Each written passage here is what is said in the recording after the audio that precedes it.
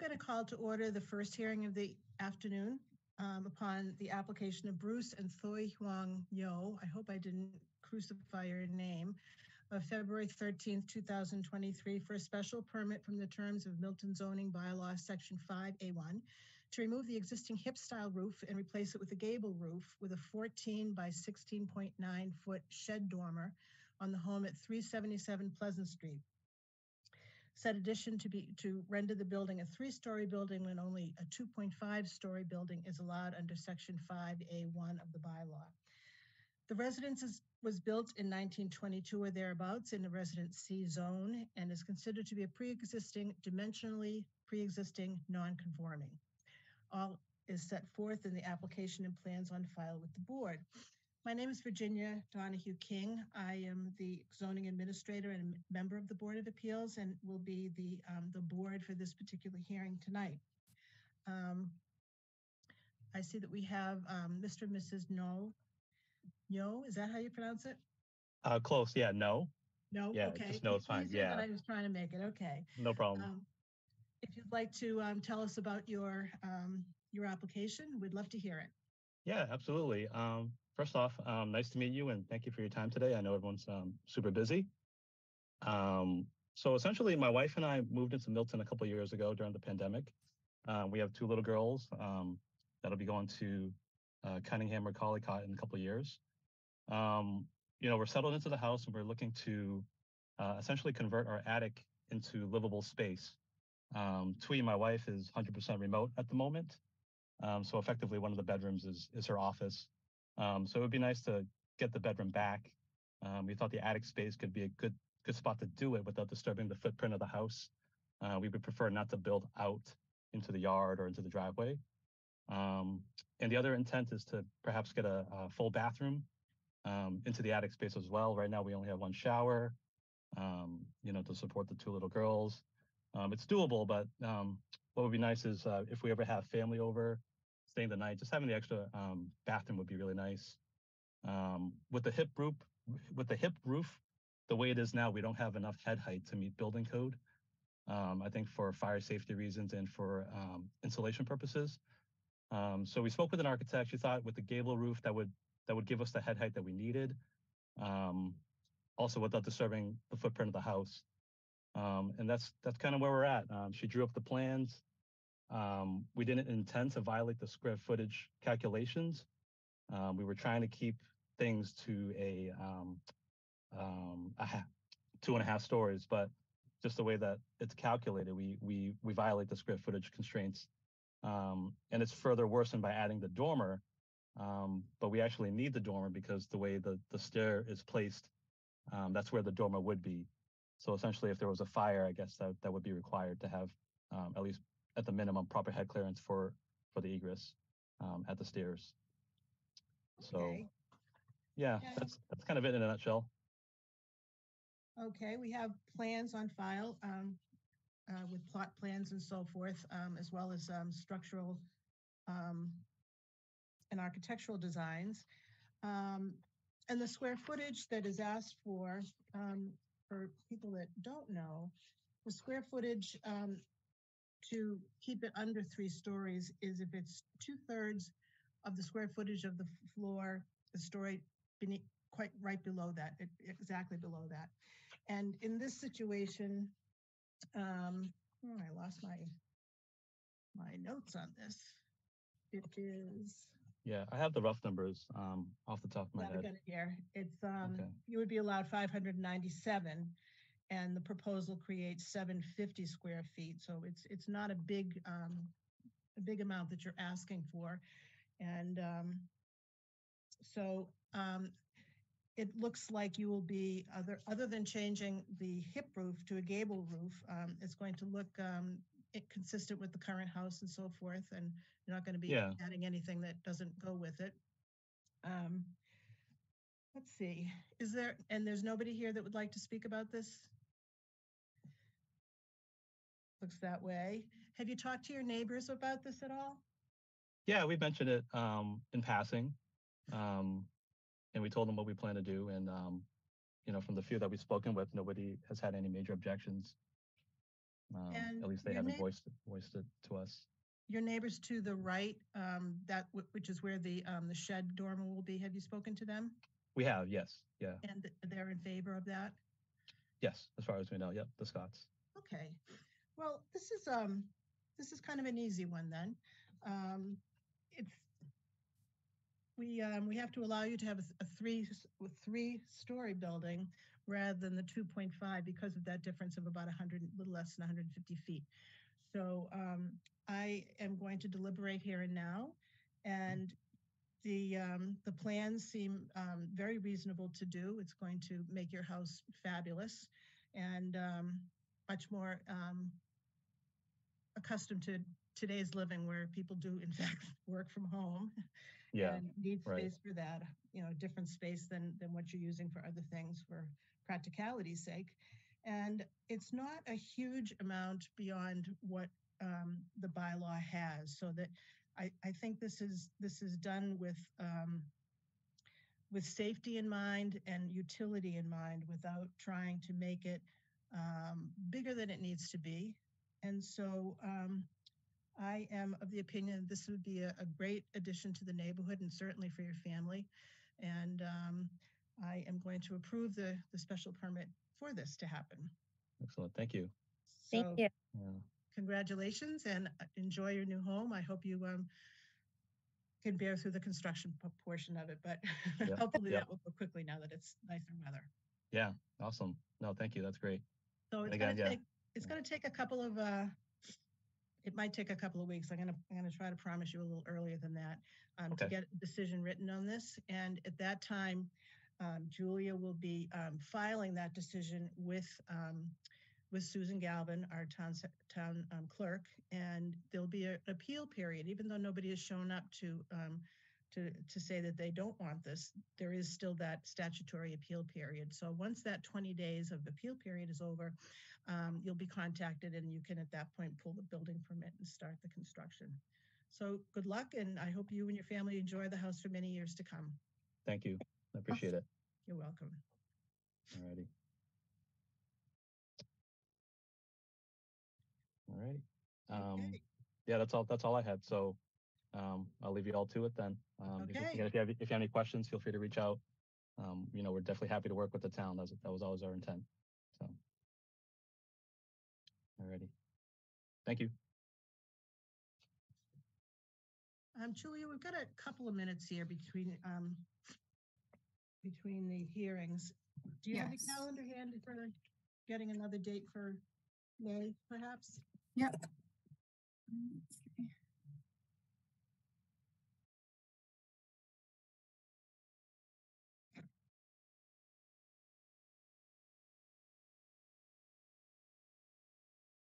So far, the only day that I couldn't do would be May 2nd. We have a hearing for the 40Bs that day, but Okay.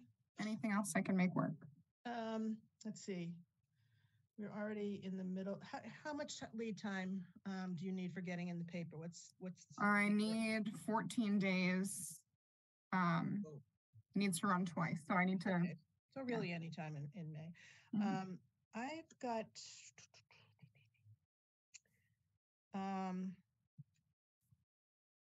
would perhaps Tuesday the 16th be good? Yep. Okay, let's do that. And do you want to start them around 4 again? Yeah, I think that does that work out for you? Yeah, that works fine. Good. Okay, kind of allows me to do supper and so forth afterwards Mhm. without having to call out for it. Yes. All right. So Perfect. that's in the calendar. Okay. And our next one, I have a little bit of a problem with on this one. I know two of the abutters quite well. Mhm.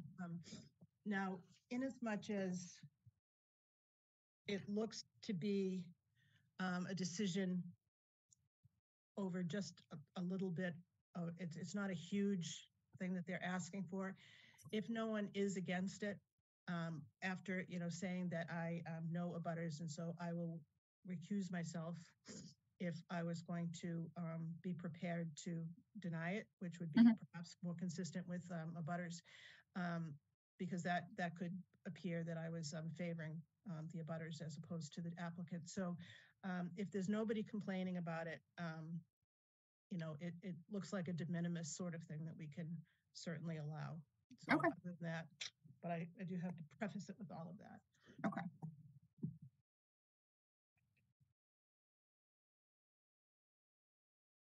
Yeah, I don't know how that slipped by. I guess I just didn't look hard enough at the address until today when I went to look at the site. It was like, oh my goodness.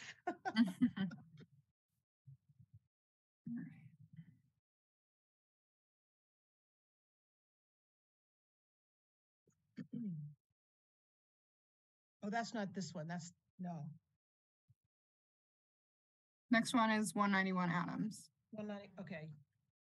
Yes, that is the one I was talking about. I got Okay. mixed up. Okay. Okay.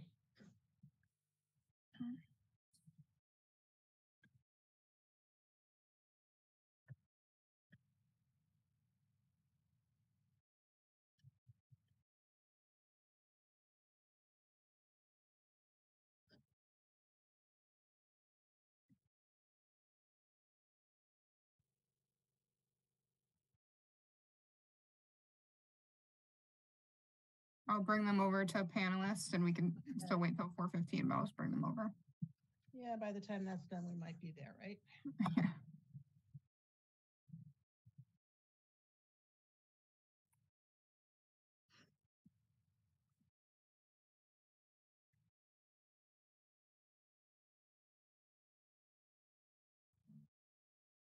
I can start it from here. Hello. Hello. Hello. We have to wait for like 2 minutes. Okay. The, you know, that's Yeah, you get out and you can be out here.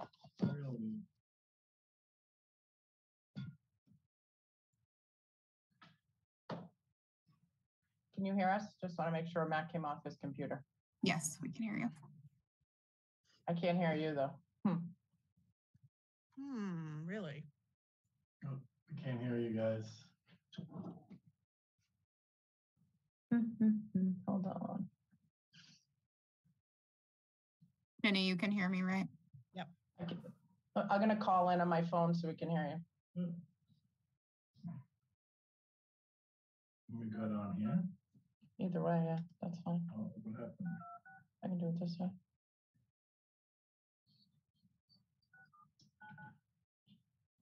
All right, I can do it this way.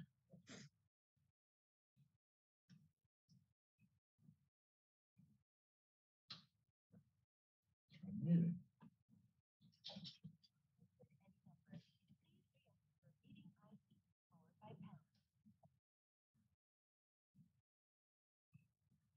What happened? I got it.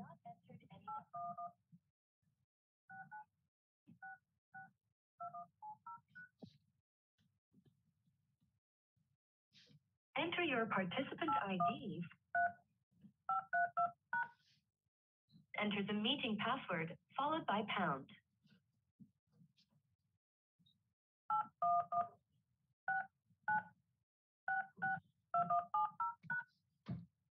You entered 8 1 Okay. 1 Can you- 6 9 6 6. Can you guys hear me now?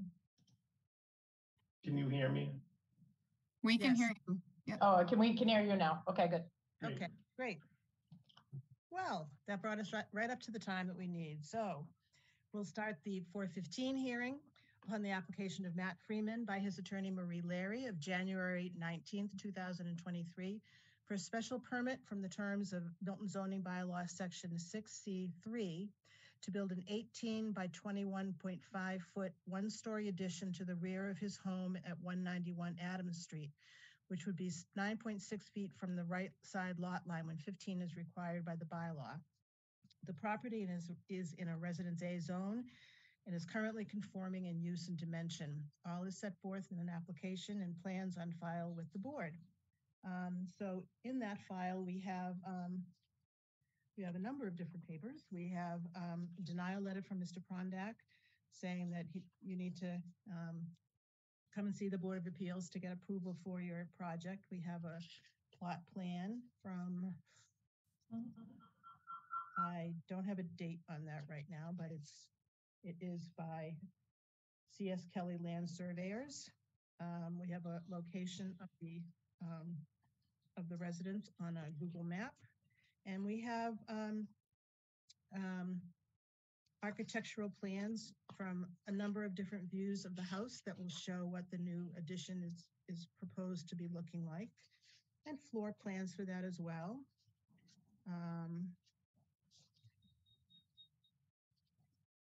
And some structural designs as well. And that is the interesting part of it. Nobody seems to have brought in any letters in favor or against it. But if you'd like to tell us about your project, we can discuss that. Great. And if you just state your name and address before speaking, so that we before adding your information, just so that we can know who's speaking and have a good record for it. Okay.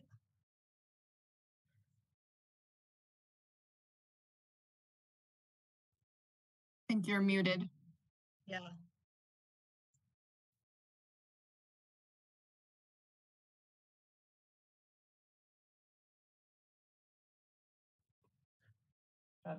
Can you hear me now? Turn yours up.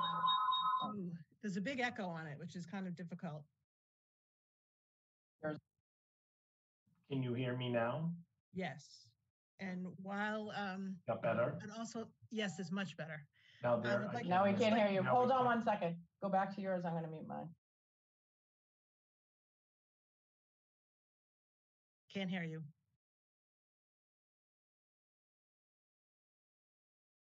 I think they're gonna bring it up on his phone.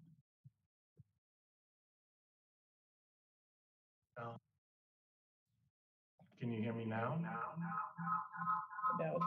There's How about a now? law. Yes, I can. See, we can't hear you when we do that. Oh, Weird. Should we do it via phone? I think that might be helpful, unless there's something that you need to show us, but I don't think so, because your file seems quite complete. So I can keep the video on, it will mute, and I'll call it. Okay. Okay.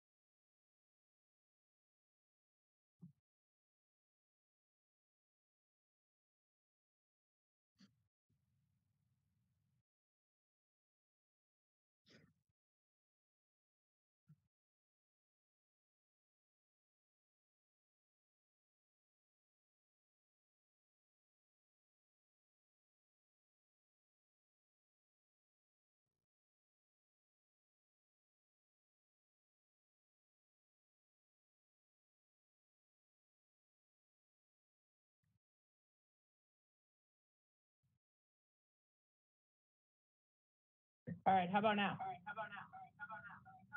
There's still an echo, so maybe if we speak slowly. Well, Shut that down. I'm gonna leave the meeting. He'll be on here. Okay. How about now? How about now?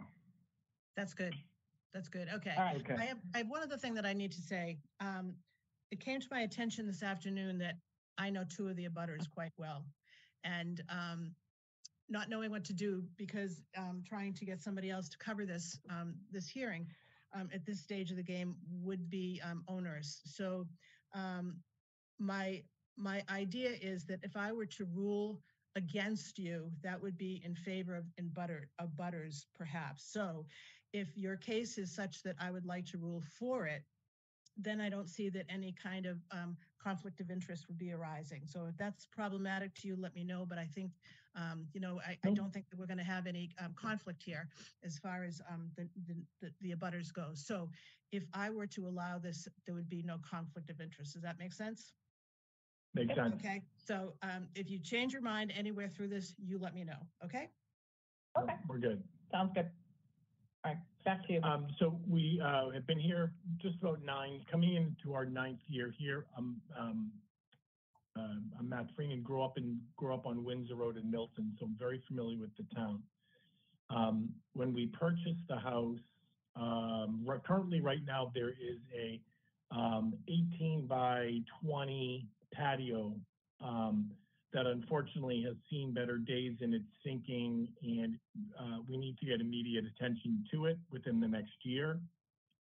Our thought was to expand on the house, to do more of a 4-season porch, vaulted ceiling, floor to ceiling windows, and just to really enjoy the backyard. I do abut St. Michael's Church, so it's nice. There's really no one behind us, and it's great.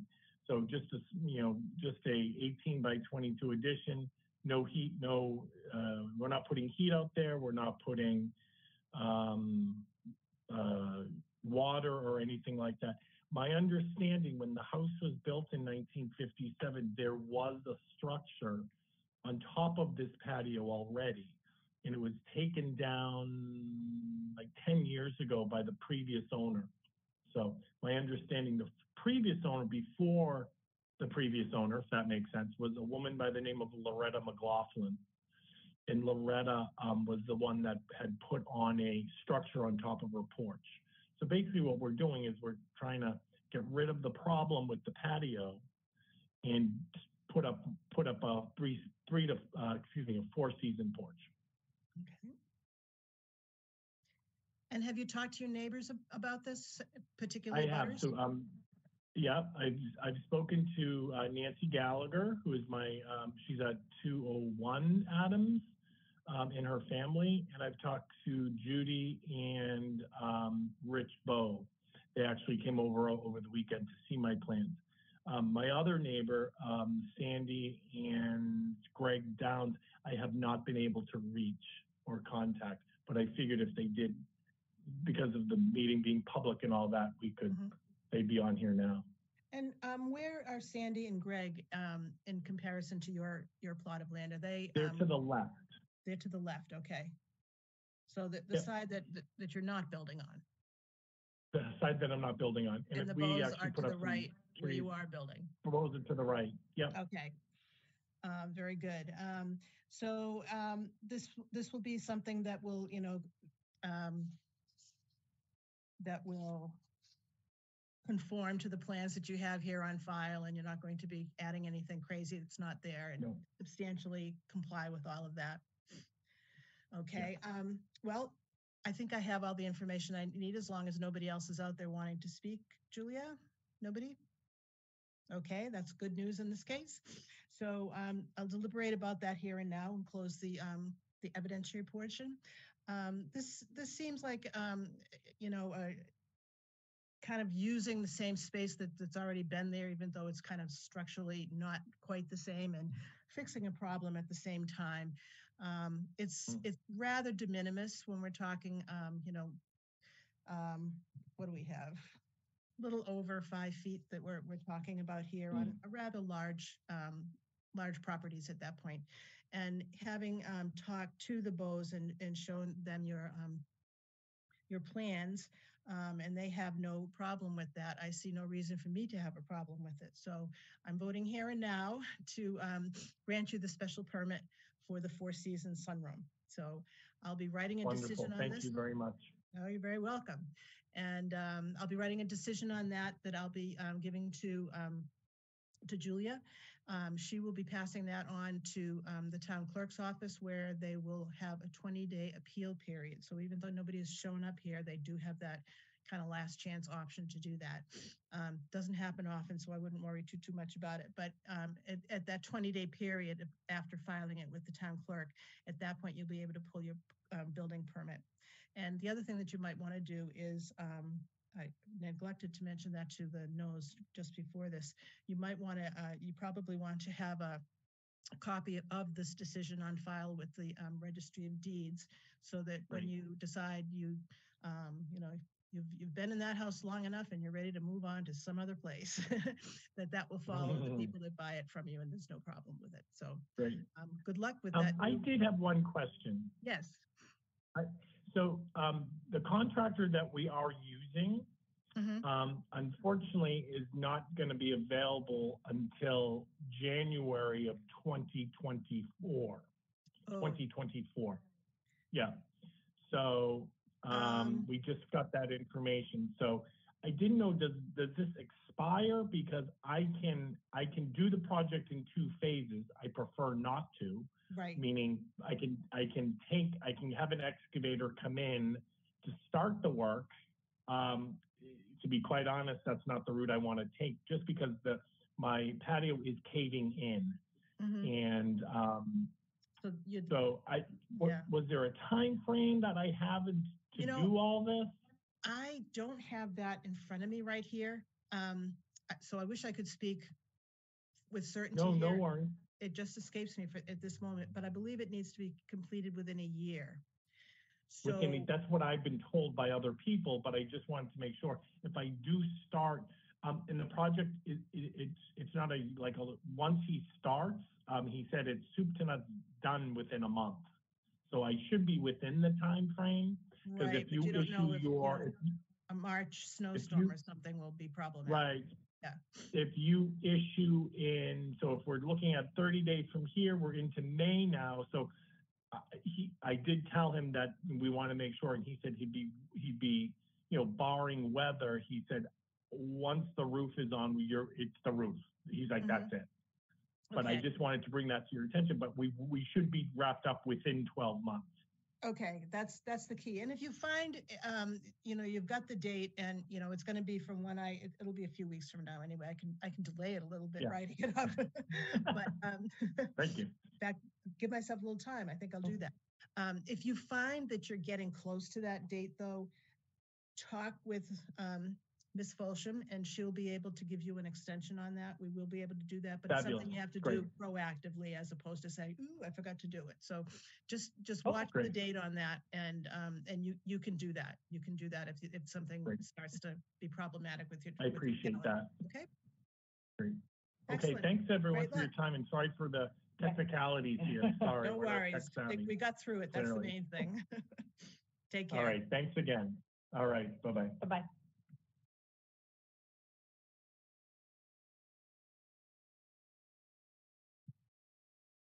And now the one that's going to be long. Yeah. I'm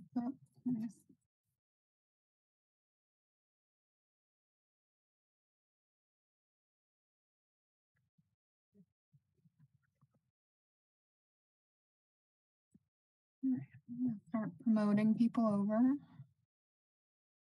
Do you know how many people might be wanting to speak at this?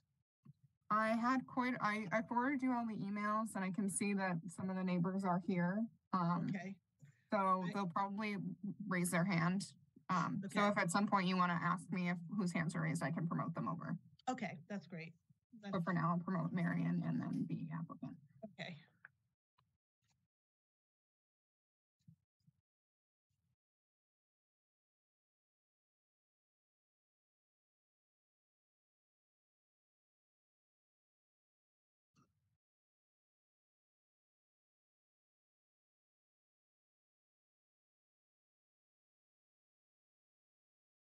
Hello. Hello. Hey, good afternoon. Will and Danielle Chauvet. And Marion McKettrick. Oh, and Marion. Nice to meet you, Marion. Yes, I know. We've never actually met face. Yes, by Zoom. Yes, nice to meet you. This happens all the time. Yeah.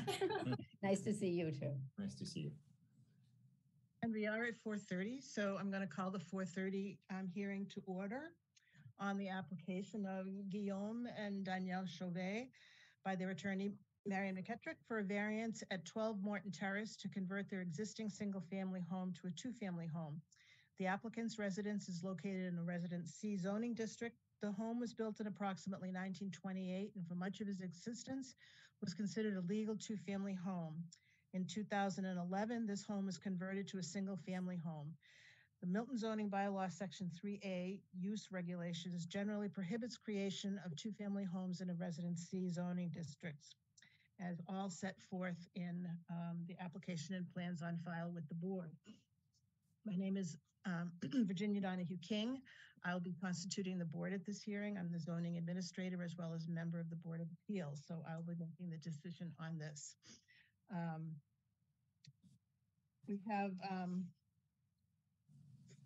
We have a denial letter from, we have your application, a denial letter from Mr. Prondak. Yes. That we need here to take a look at that. We have a letter from Attorney McKettrick outlining what your plans are and why we should allow that. A plot plan and floor plans of the home as it currently is and what you propose to add to that at the time. We have some photographs and the property record card and a map of the area, which is helpful because we are going to be probably hearing from some, if not all, but there's been a lot of correspondence on this. Yes. Initially, we got several letters from neighbors in favor of the application, and today or yesterday and today we got a even greater amount of people in opposition of this. So I suspect some of those people are going to be able to talk. I have the names of all of them. I can just briefly go through that. Those in favor were David Kaufman of 10 Morton Road, Sandra Almeida from 20 Morton Road, Daniel Jaffe and Ann Carpenter from 5 Morton Terrace, Robert and Jerry Moffat of 10 Morton Terrace, Margaret Conant, yes, at 11 and 11A Morton Terrace, excuse me. Tom Way from 38 Morton Road, Deborah Alsabai of 11 Morton Road, William Crick and Karen Clark of 80 Elliott Street, and Owen Hartford and Penelope Partridge of 45 West Side Road. We also have against the application, you know something? I didn't print that off. I'm very sorry. There are 17 signatures, excuse me, on a petition, as well as letters from the petition of people from Morton Terrace, Morton Terrace, and the letters are from Joe Zachoria and Allison Cooper of 8 Morton Terrace, and David and Jessica McColgan from 15 Morton Terrace, and Brian Halloran at 7 Morton Terrace.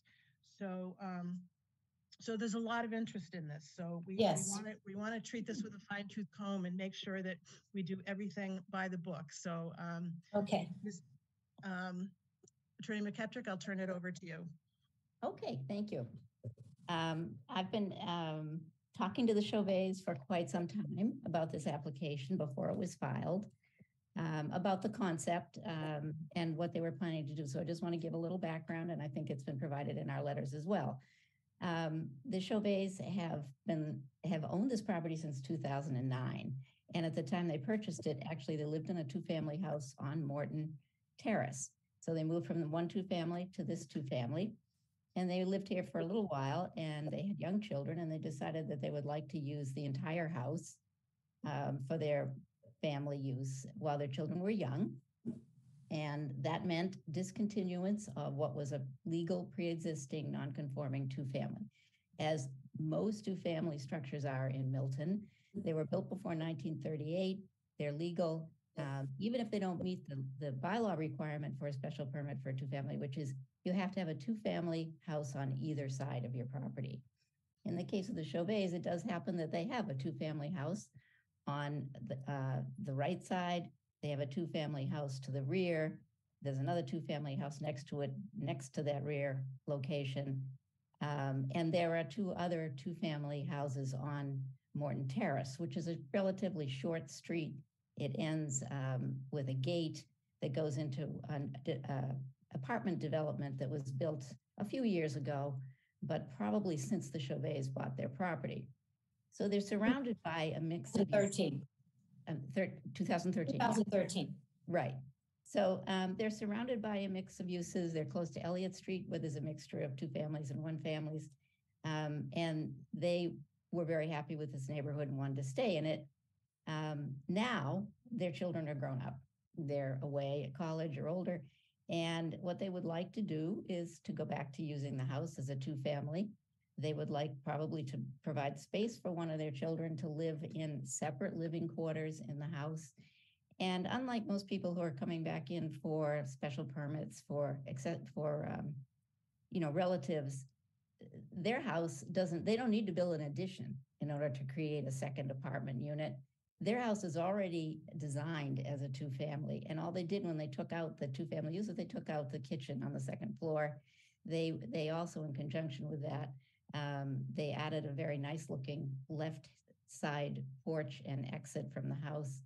And they needed a variance for that in 2011 because it was a little bit too close to the front lot line. And they received the variance. It was not a variance to change from 2-family to 1-family because no variance is required to do that. At this point, it would be very helpful to them to be able to go back to use the 2-family use. And even though it was in existence for 83 years and has been out of existence for like 12 years or something, the variance, the use has lapsed, and the Milton zoning bylaw requires that you have to apply for a new variance in order to go back to the 2-family use. And we're certainly aware that when people look at an application to convert single family to 2-family, they say, well, we don't do that in Milton. It's going to change the neighborhood. And I think those are some of the concerns that we're hearing from neighbors. We do want to emphasize that this home was used for 83 years as a 2-family use. Several neighbors who have been here for a long time have written letters supporting the Chauvets and saying that, there never was a problem with the 2-family use before, and they will not expect to have any problem with it now. So what I'd like to do is I received the petition. Thank you to all the neighbors who signed that this morning, and the statements that were at the top of the petition. So I'd like to address some of those statements, and then I know we'll have further discussion, and there are a lot of other people probably who want to speak. We've already reviewed the history of the property and the reasons the Chauvet made these changes.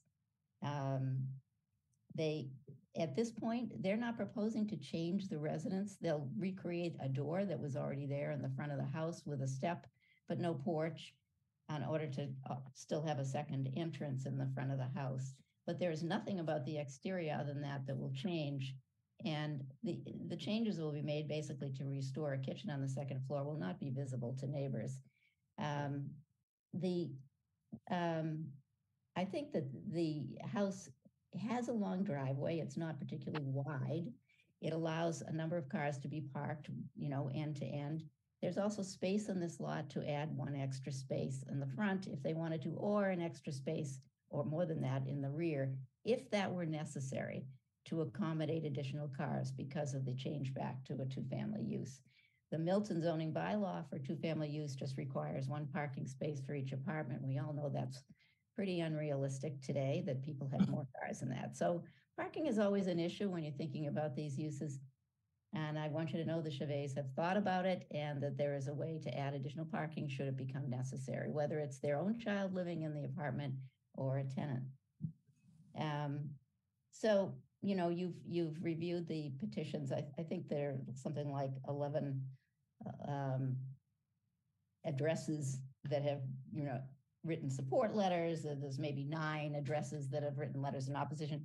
The point here really is neighbors are very divided on this application, and I understand that. So do the Chauvets, and we would like to be able to respond to your concerns and sort of prove to you that there isn't anything to be worried about. So I'm just going to run through some of the statements in the petition and just try to address them. The first one is that this change will disrupt property values. There are 2 other existing 2-family residences on Morton Road, Morton Terrace, and there are already existing two-family residences to the rear of this property. There's already a multifamily apartment that was approved recently with overlay zoning on one side of this property. And all of the residences on the street are highly desirable. It's a great neighborhood. And it was a great neighborhood when the Chauvets lived in a two-family house, and it's a great neighborhood today. The change back to a use that was there for 83 years, it just doesn't seem like anything that would diminish property values. And the general information about, two-family units in a neighborhood are that they don't diminish property values. So if people don't take care of their houses or something like that, that affects all of us, and that happens in all neighborhoods from time to time. But that has not been the case with this property. It's beautifully maintained and really very attractive. And it's a building that was designed as a two-family when you look at the structure. It's a little bit more interesting. It has an interesting roof shape on the top, but it's pretty clear that it could very well be a two-family house.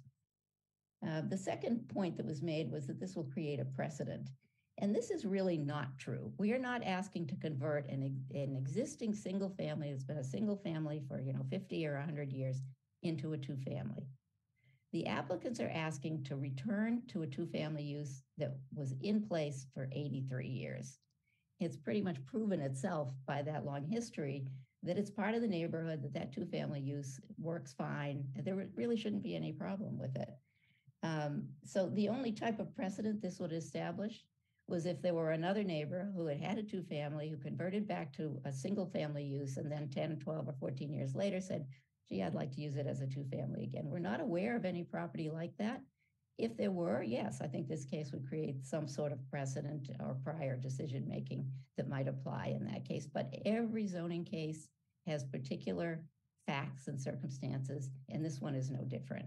So, one decision doesn't necessarily lead to a whole raft of others. And in this case, I don't see how it's any kind of a troublesome precedent. There were safety concerns expressed with the increase in street traffic. Well, there's a well-established history of prior two-family use with this property, and there are two families in the neighborhood, and traffic is related largely to how many cars each house has, especially in this street. It's a dead end. And whether people persist in parking on the street rather than in their driveways. That's why we talked about driveways and how much space there is for a driveway at this house.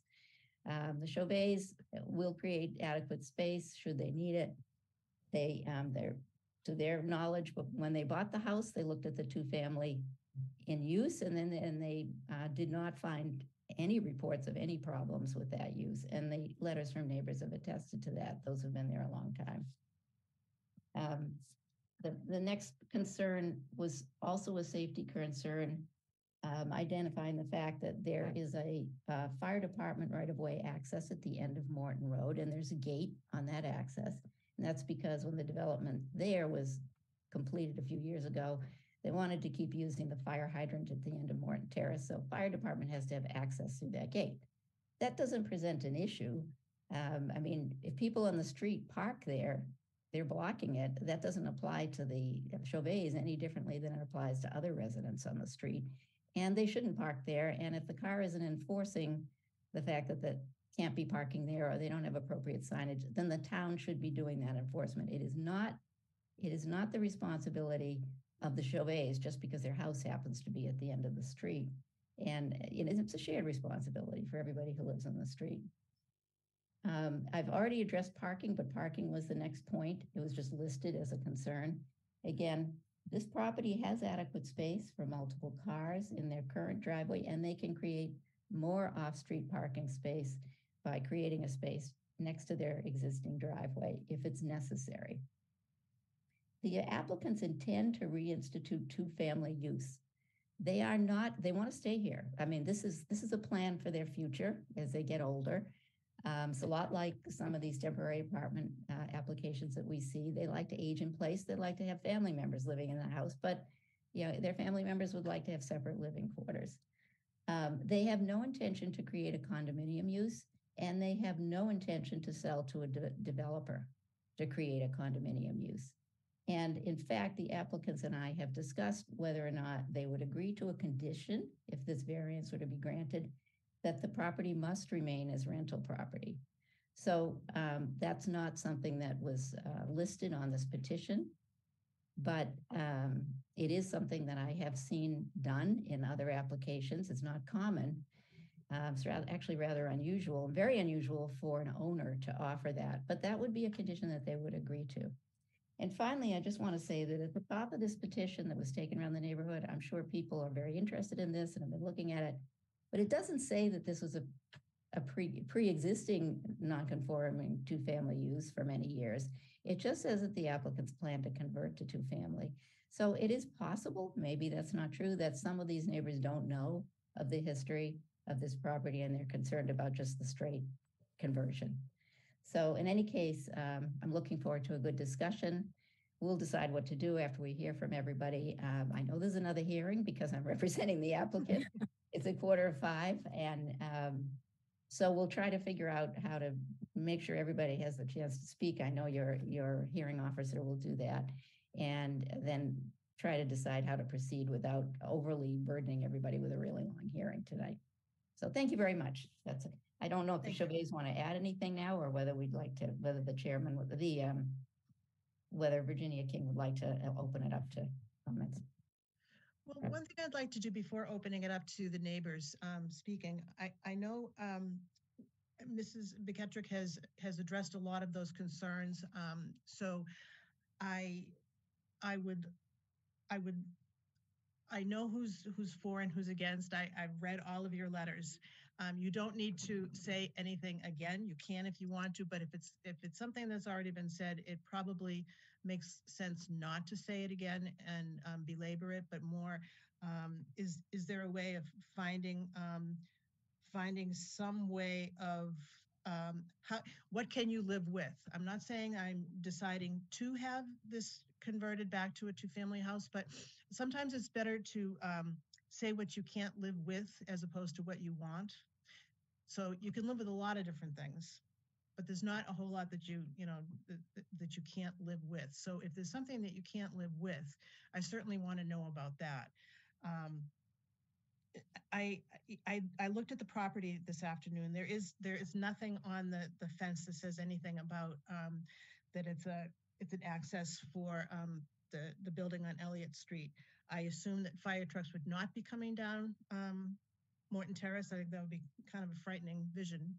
But so it appears that it's for the purpose of getting access to the hydrant as opposed to needing to get large trucks and so forth through that. So so I don't understand. I don't know exactly what the safety issues are on that. There certainly could be, and I'm well aware of that. If that's something that has to, open and there's a car there and nobody can get, the car out of the way, that could be a problem. But if it's simply opening the gate, getting a hose in there and fighting the fire, that's another concern altogether. So whether it's a access for a fire truck or if it's access for a hose is a very different thing.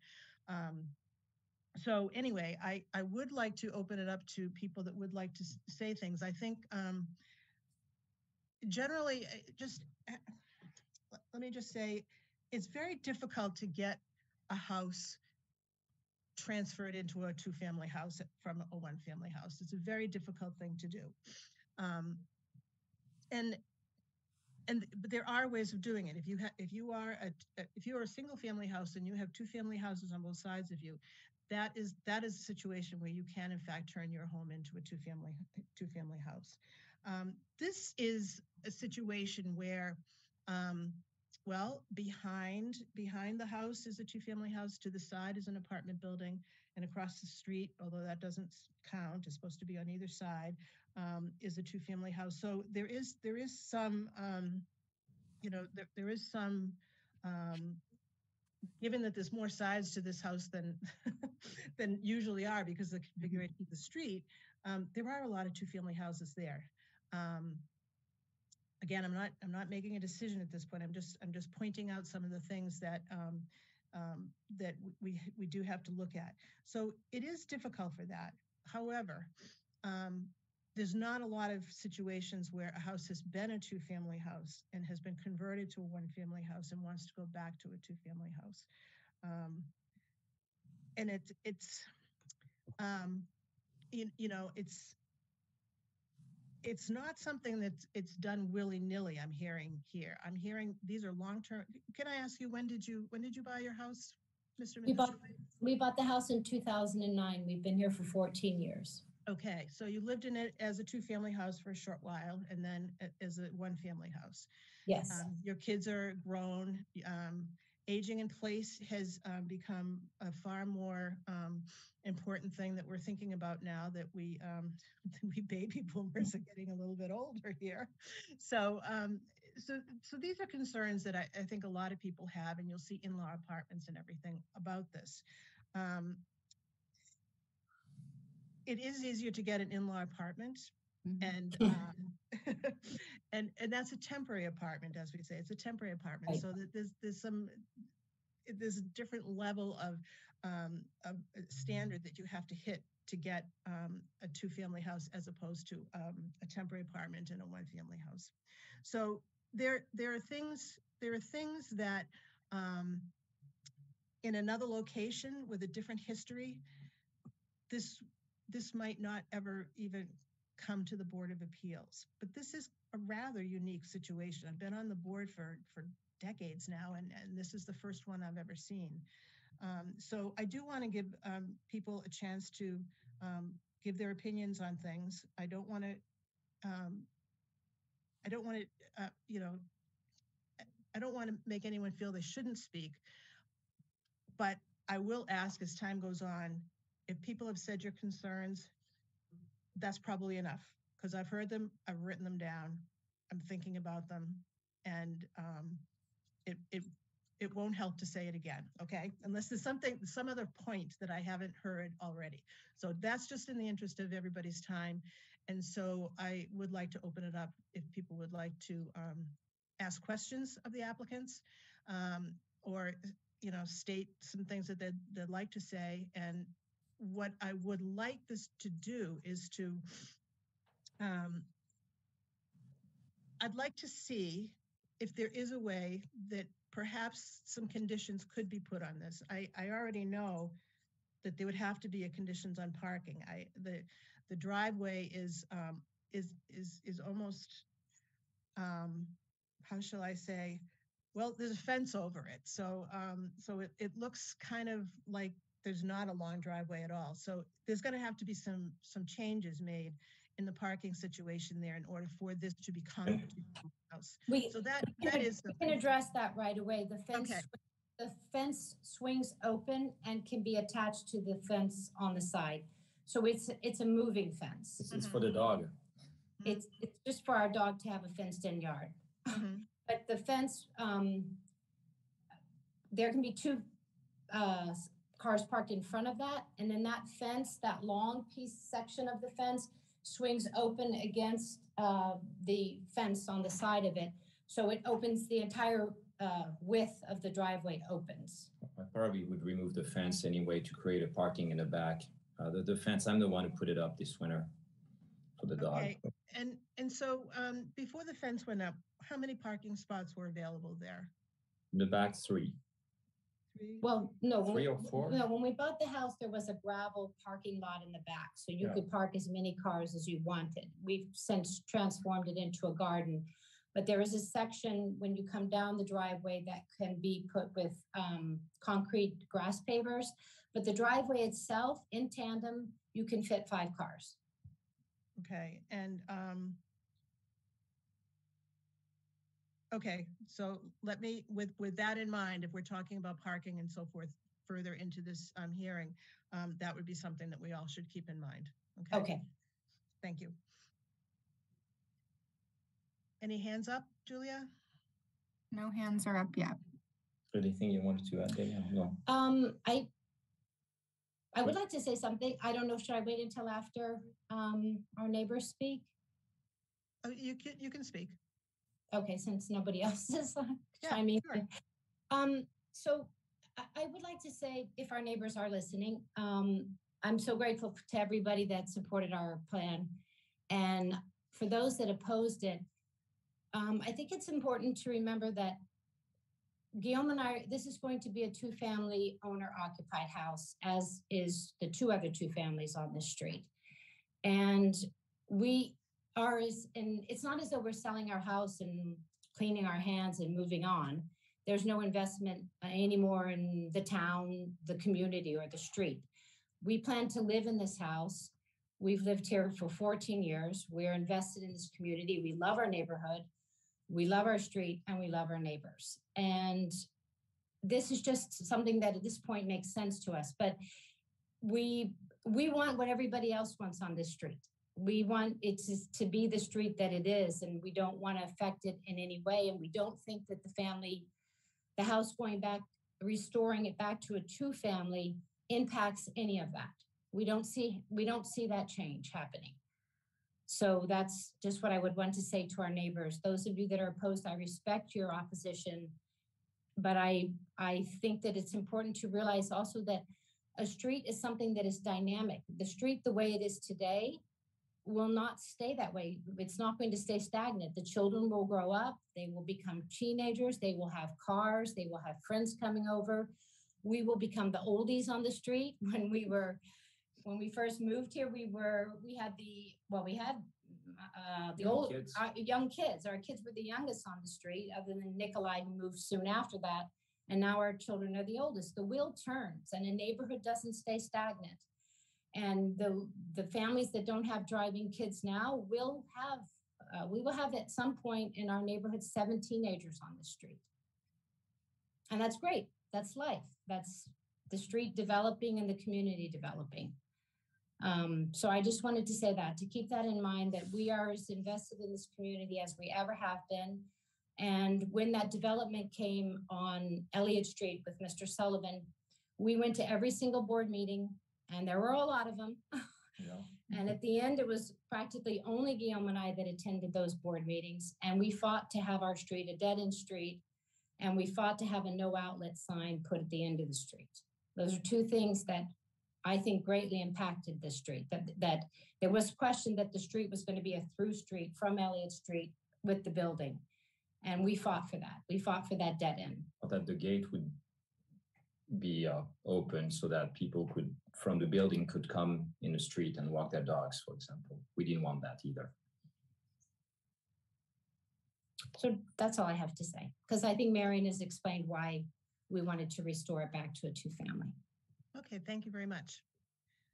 We do have a couple of hands raised. Okay. So I'll start with Jessica McColgan. And what I will say is, if you will please state your name and your address before you speak so that we can have a record of everybody who talks, that would be very helpful.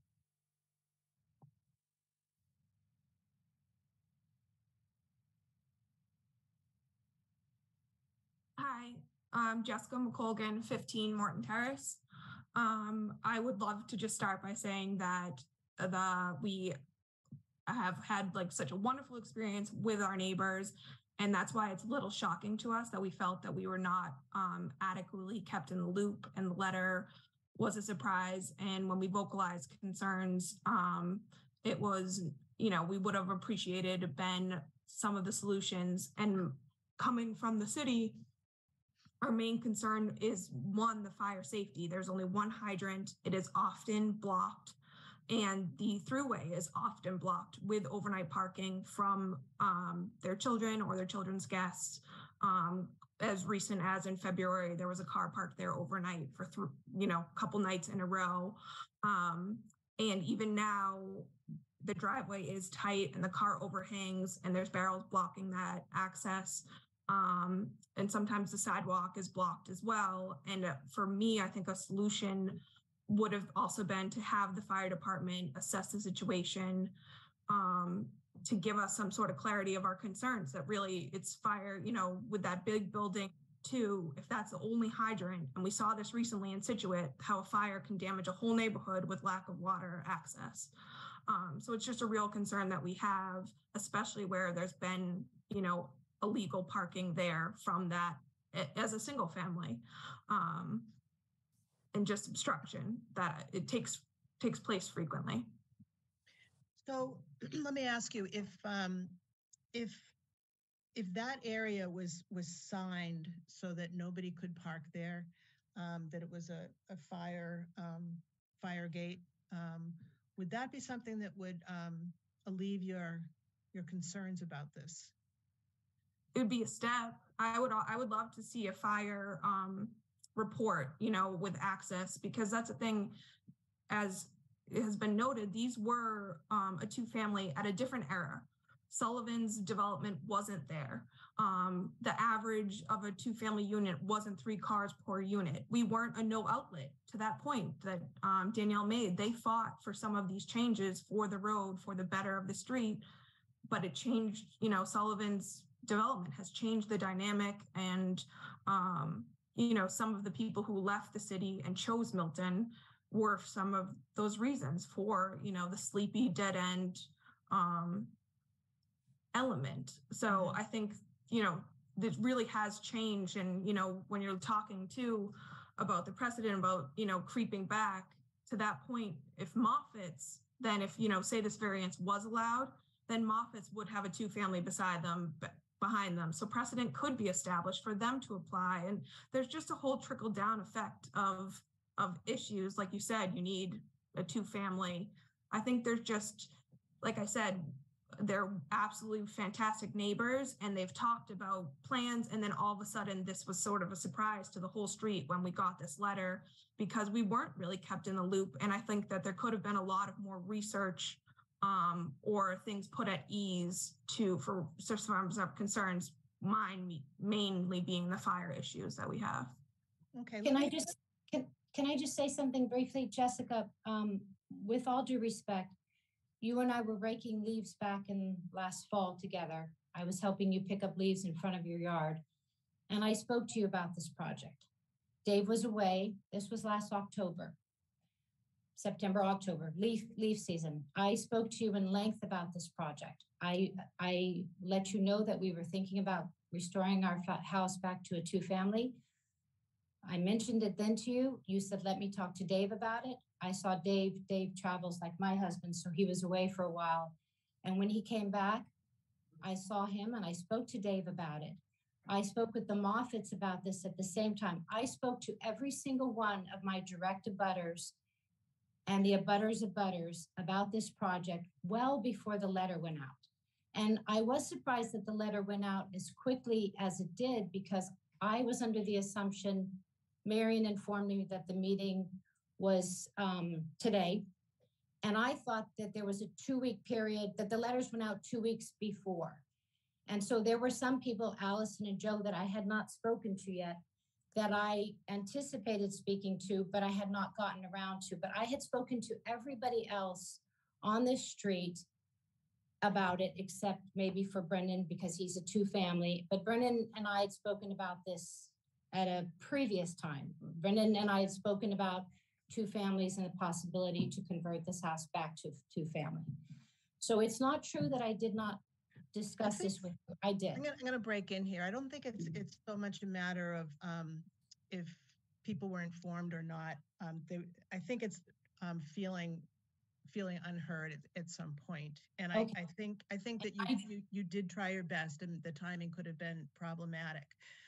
But one thing that Mrs. McColgan had said is having other one families on Morton Terrace turning into two families.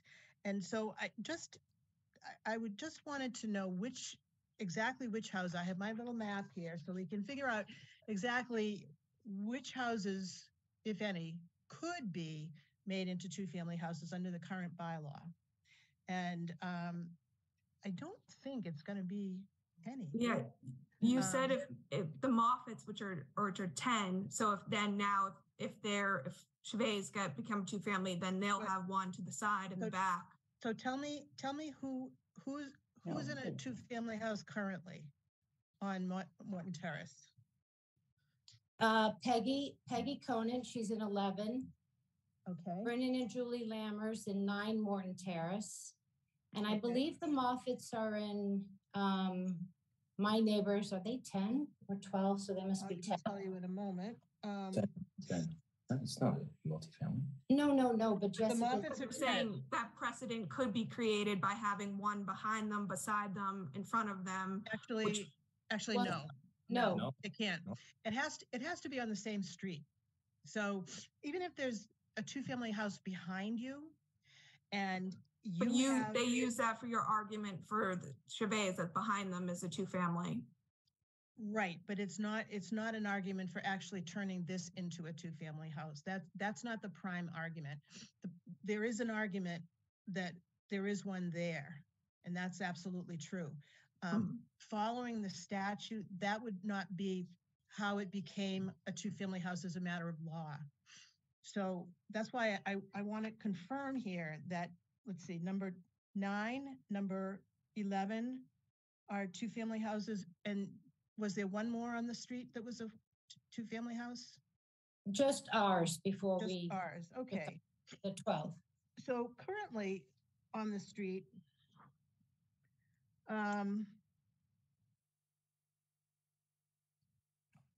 15 might be able to turn into one, even if it's never been one, and that's yours, so I assume that's never going to happen. And that's the only one. That's the only one. So I do hear your concern, because when you buy into a neighborhood, you want it to be kind of the same density throughout your time there as it is when you bought, and I do get that. But I don't see that happening. I don't see that happening on this. But you can see how that could be a concern is Yes, as precedent because, like you said, streets are dynamic and they can change, but that you're just opening that window. Precedent though, because 15 has probably never been a two-family house. Is that correct? So Correct. There's another precedent going on here that it's a two-family house 11 years ago, 12 years ago. Yeah, but the stipulation to have, beside you and stuff like that, it could start to, it opens the conversation, which could be concerning to the residents. It opens the conversation, but it's a very high hurdle that would have to be reached. Yeah. So, that's not. But again, I don't want to get off topic from. Yeah, I don't want to get off topic from my main concern is the current. Like I said, currently with the parking situation, it is overhanging into the street, making it difficult even for Amazon, UPS trucks, barrels blocking the fence, sidewalk blocked as is currently. So I just think that's interesting as a single family, and they're petitioning for two-family, which could only make the situation worse. Well, how is the sidewalk blocked? I'm not aware of that. The sidewalk, how is our sidewalk ever blocked? With barrels all the time and with a moped. No, the moped is always, the moped is usually parked on the brick. And that doesn't affect. Not always. And barrels are used all the time to block the sidewalk when it's not leaf collection.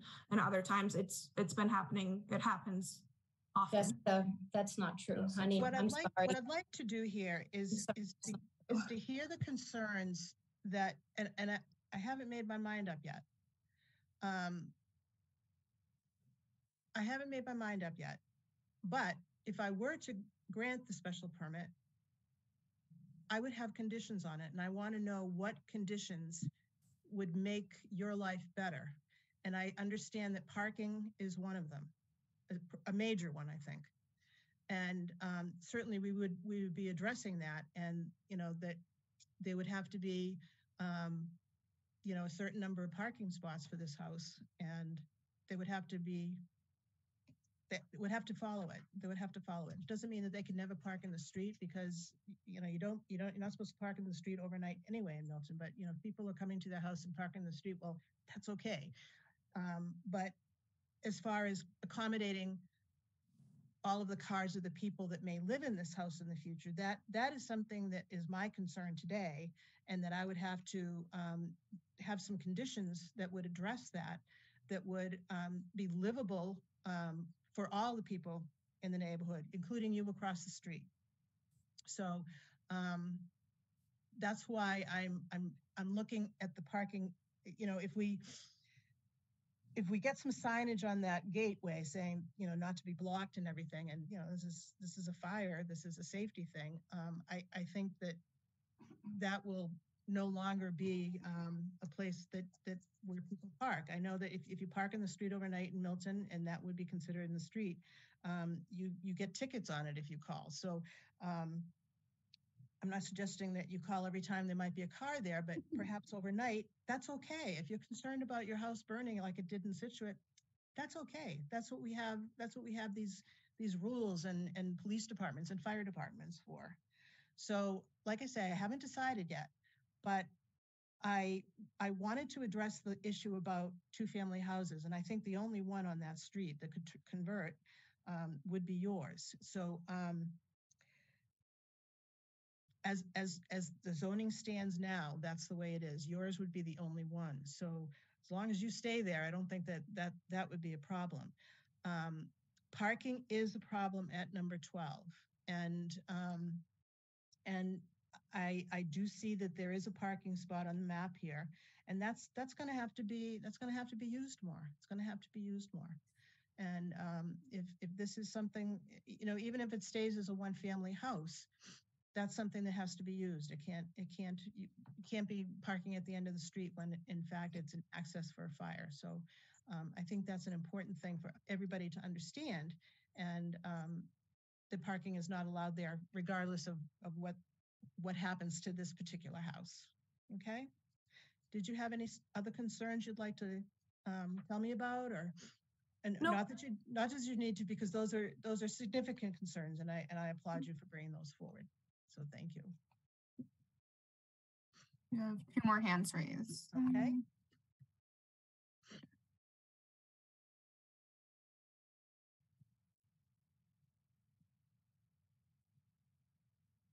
There's Brian and Connie O'Halloran.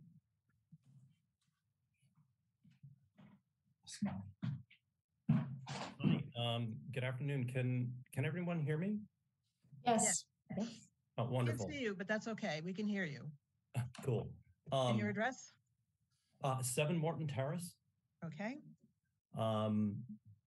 So both myself and my wife have expressed our opinion in both a petition and a letter that you have. Like you mentioned, I'm not going to reiterate what was on that, but the contents. I'll assume that you're going to do due diligence and read our letter. I had a question. First of all, thanks for Ms. McKettrick for the presentation and comments by the Chauvets. During the course of the discussion, I think I heard as a reason a family member was moving into the house. And it occurs to me that if in such a large home as that, is it really necessary at all to be converting into a 2-family if in fact it's just a family member? And I'd like to hear some comment on that. Okay. Either the Chauvets or Attorney McKettrick like to enlightening on that? Who wants to? I can if you'd like, or I'll let you go, Marion. Okay. I mean, I'll say this, as I told you, I've been talking to the Chauvets for the better part of a year about this application and what their plans are for the future. I've also represented a lot of applicants for temporary apartments in Milton, and every single one of them has been built in a new addition that was added onto their existing house, and that requires a variance. The Board of Appeals have been granting them because that just that seems to be the way that's being done. And those situations are all very similar in some ways to what the Chauvet situation is, which is they have adult children. They either want to move out of the main part of the house, or they want the children to move, into the main part, and they move into the apartment. But in any case, they want to live together with their extended family, and they do want a separate kitchen area. That's why it's an apartment. In the case of the Chauvets, they don't have a tenant lined up who's their son or their daughter. They are expecting that may happen, and that's one reason they'd like to do this return to a 2-family. The second reason is there's only the 2 of them in the house now, and they don't need all the space that they created for the time that they had young children. And so it makes good sense to them to go back to what was the existing use, which to the best of their knowledge did not create any problem at all when it was here. They lived on the street before they bought the house. And their house is designed as a 2-family. unlike many of the applicants I see who have all kinds of different designs of houses, including beautiful old Victorians and so on, who don't want to change the interior of their existing house and who add on and then create the small temporary apartment within their addition. So this is an unusual situation in my view, because the house was previously a two-family and fairly recently. Otherwise, my advice would be, we don't have the zoning to do this. Your only option really is the temporary apartment. It's a 4-year permit. You'd have to keep renewing it, and you have to have a tenant ready to move in. What they're trying to do is just simply go back to what they had before, put some kitchen facilities back in there. They're not trying to say that never in their foreseeable future would they ever have a tenant here that was not one of their relatives. They don't know. They do know they'd like to stay here, and they could use the house as a two-family, and they'd like to be the owners with an apartment where they're managing the apartment and watching what's happening with the apartment. So no, the proposal is not today for a temporary apartment under the special permit that our bylaw provides for that. I think it's probably somewhat important for you to be aware that they could do that they would have to come back in when they have their tenant lined up, and it would have to be the way the bylaw is written right now. It would have to be a relative, an extended relative, not just a son or a daughter. But they could do that, and they could use the house as a two-family because that's what a temporary apartment permit is for. But I don't know if the Chauvets want to add anything to that. That explains, I think, the approach, and the reason really is because of the way the house was built as a two-family and designed for that use and is well suited to it. You don't really need to create something new, some different congregation of rooms or even an addition to do it. And that's really not the case with most houses that are applying for temporary apartments. Thank you. Can I have a follow-up to that Sure. comment? Yeah, sure. So my experience, my wife and I have 4 children, and at some point during their college years and post-college years, they lived in our house. We don't have a two-family, but we made accommodations to make that happen. Is there some particular reason? Can you please go into more detail on why you would need to create a two-family for, if you're just gonna have one of your kids live there? If you'd like me to add to that, I can, because I have represented so many applicants for these family apartments, two-family apartments in Milton. These are long-term arrangements many times, especially as the parents grow older. They aren't going to move out. And they also still want to have their own kitchen and their own separate living area. And if it's children, I know of a case where a niece created an apartment for her aunt. It's not always a child. But in any case, the first and foremost requirement was they wanted privacy and they wanted their own kitchen, even if it was just a tiny efficiency kitchen. And no matter how small a kitchen is, however, limited it is, that defines the space as apartment space once you provide any cooking facilities at all. So I can just tell you that my experience has been that is the way people want to live when they live in an extended family situation like this. Not everybody does. You choose to do it the way you want to do it. I've had family members come back and live in my house, and I don't have space to create a separate kitchen. And we managed, but I will say that, over time, the second kitchen would have been a lot nicer. Separate living facilities would have been a lot nicer. So, we all have different ways that we want to live and different objectives, but it's not uncommon at all to desire privacy for each part of the extended family. They may spend a lot of time together. They may have parts of the house that they share in common. They may use the yard together, but they like to be able to retreat to their private space, and they do like to do some cooking in a private space. So that's been my experience. It's not to say that it's necessarily the way you would want to do it, but certainly that's the Chauvets' objective, and of many other families in Milton that I've worked with. Ms. King, I have a question for you. Since the Chauvets have at more than one occasion expressed an interest to have at least one of their kids lived there. Can you enlighten us on the in-law bylaw that's part of the bylaws of Milton? I'm completely ignorant. I don't want to waste anyone's time either, but I'd like to hear from you what that means. And can you talk a little bit about that, please? Yes, there's a bylaw about temporary apartments that is very specific on who can live in it. It's generally not a far-flung family, but a somewhat close family member living there, and of course an in-law sort of thing would work as well, or also a caretaker. That could be an unrelated person living there, and that has happened as well.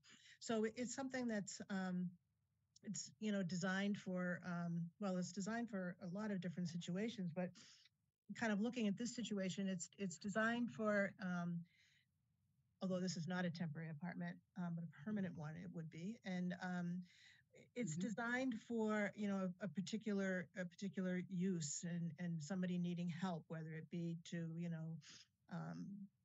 do shopping, get them up in the morning, whether it be a family member or a caretaker, but it's someone that is related in fact to the homeowner, or someone that is necessary for the homeowner to have there to continue to live there as a health aid sort of thing. And when it becomes empty, when it becomes empty, it reverts to you must have a plan to show that you're going to convert the space that was the temporary apartment into incorporating it back into the one family house. So in essence, that typically means removing the kitchen, even the stove basically is what we're talking about, and incorporate that back into what the living for one family.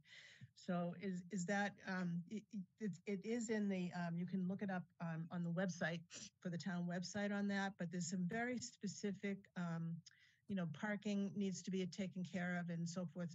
Each case is looked at of are there going to be more cars in here? Are there going to be caretakers coming in? What is going to be happening here? So that it doesn't look like a completely changed use of the house. It's just somewhat of an addition of the house to for a particular situation, which in that case is temporary, but temporary can be for many years too. Certainly be for many years. And I think that the Chauvets are looking at that as something that could be, as they get older and need some help, they have somebody upstairs or downstairs that's going to be able to help them out. But they're not looking at that because they don't have somebody that's ready to move in right now. So this would be it's a different means of accomplishing that sort of thing. So there are two different ways of looking at a second residence in a primary residence. Does that help? Yes, it does. Following question, how exactly is it enforced? The enforcing of it is, well, building permits are, if you build without a building permit, it's at your own peril and you have to take it out. So, and it does happen where people build things and then they have to, put them back to the way they were. The temporary apartments are renewable. When the person living in the temporary apartment changes, you have to inform the town, and what basically happens is I think they're for, is it, Marion, is it 5 or 4 years? I'm not sure exactly what 4 it is. years. 4 years, yeah. So that every 4 years you have to reaffirm that person is living there, or if it's changed, you have to let the town know who is living there. So it comes before the Board of Appeals every 4 years, and so people attest to who is living in that apartment at the time. And if at some point it comes to the point where there is nobody living in that apartment, then the building department wants to go in and see that it has been reincorporated into the main part of the house. And like I say, that that tends to be just removing kitchen items.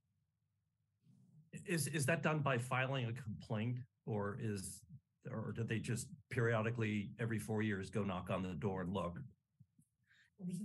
The building department is tracking the temporary apartments now. Yep. And so they remind homeowners that it's time to reapply, although you're supposed to keep track of it yourself. And if there were a complaint, and generally what the process is that if there's a complaint to the building department, they have to follow up within a certain, I think it's 20 days. And so if a complaint were filed relating to an existing use of a temporary apartment, then the building department would have to go out and do an inspection and whatever would be required in order to resolve it. The first thing they do is to notify the owner that there's been a complaint and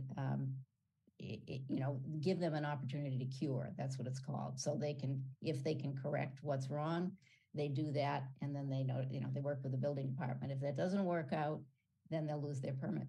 That's the process. And in fact, that's true of any zoning violation process. So, if you have a complaint, you have to go to the building department first, make the complaint.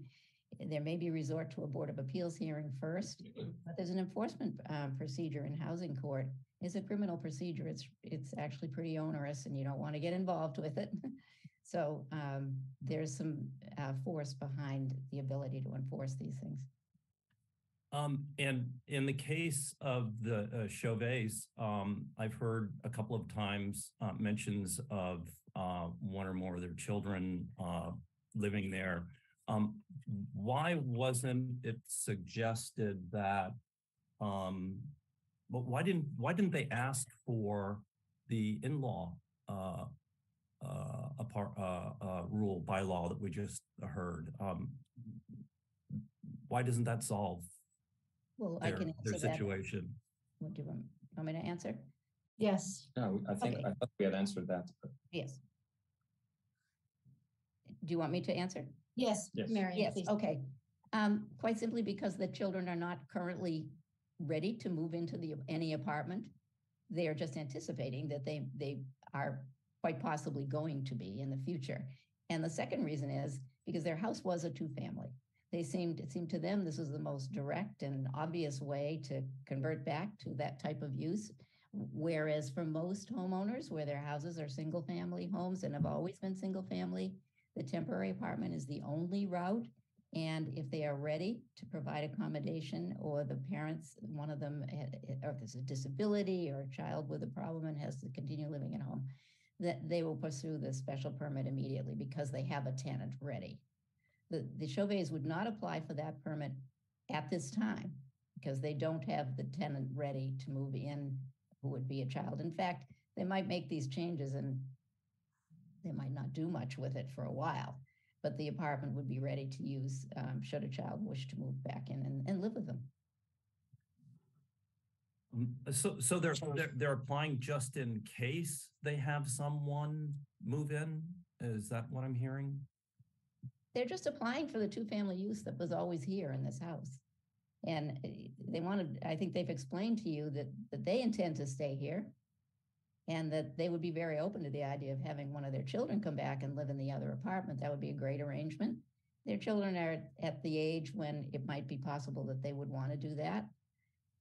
So that's just the general background that I can provide. I mean, they're not saying that the only possible use would be for an in-law apartment, basically, for that. But since this house was a two-family house, and they converted it, they changed it themselves. They just felt this was really a reasonable application and would not impose an additional burden on the neighborhood. So in that case, what I've heard from Ms. King is there's differences of opinion here. I happen to be in opposition. There are people that are in for. Wouldn't it seem reasonable that a compromise might be discussed around an in-law apartment as a solution to the impasse, or to the difference of opinion? That would be a different hearing altogether. It'd be a different application. Yeah. It's a very, very different statute that we're using. So that could not be entertained here. What can be entertained here is conditions that would make the neighbors happier about having it a two-family house than they might be right now. And so that's the reason I'm trying to find out specifically what people are concerned about, so that those things, you know, if they can be addressed, that's great. If they can't, you know, it might be that this is not the solution. Well, in that case, I guess, wouldn't it seem reasonable that perhaps we not make a decision today and that we postpone the decision until we've had more discussions around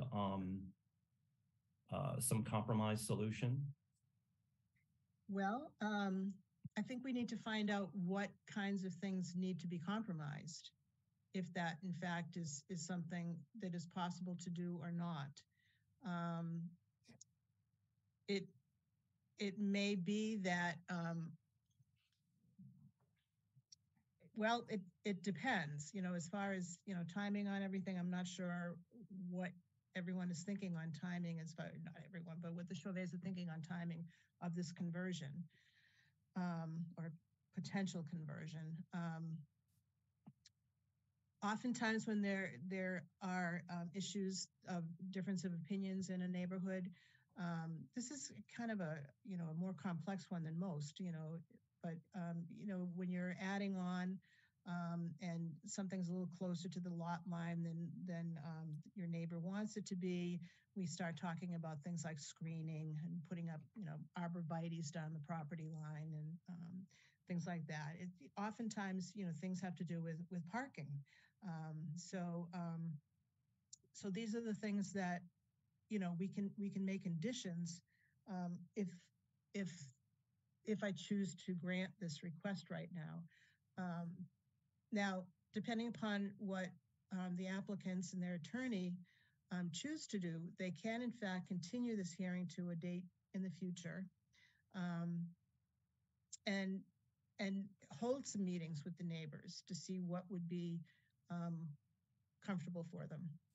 Again, I'm not exactly sure what I'm going to say right now either, as far as what my decision is, because it's a complex decision too. So it could be that you come up with conditions that are really not imposable,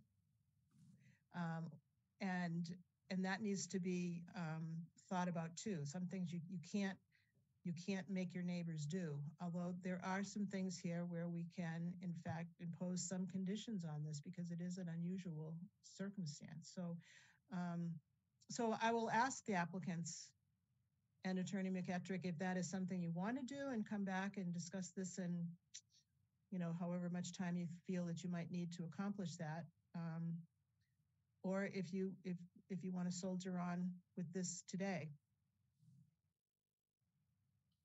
We're all here. But I feel like, I don't know about you, Marion, I feel like we addressed the issues that were outlined in Brian's letter.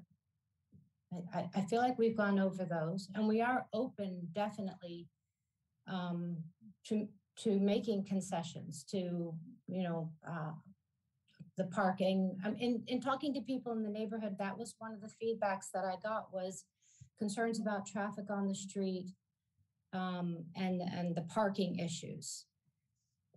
And this idea that we would eventually down the road turn it into a condo, which Marion has addressed. Lower the value of the neighborhood.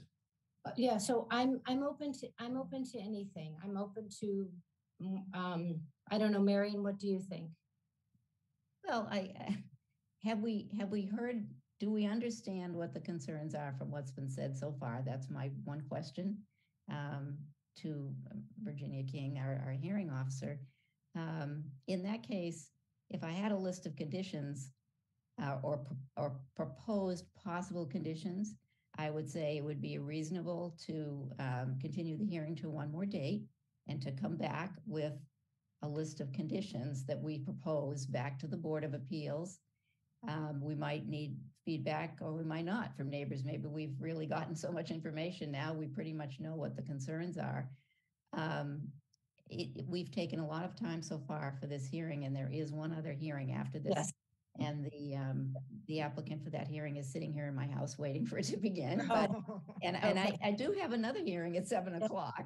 So I just want to, point out to everybody that well, it's very useful to hear from each of you. And so I asked the hearing officer, do we want to hear any more concerns different from what we've heard? Is there anything else that should be brought up? And then would you be comfortable with a continuance to a determined date, at which time we would come back with proposed conditions, and we would go back as well and talk to the fire department and the police department about the public safety circumstances at the end of the street? Should there be a sign? Is it no parking? Is it a throughway? What actually are the rules?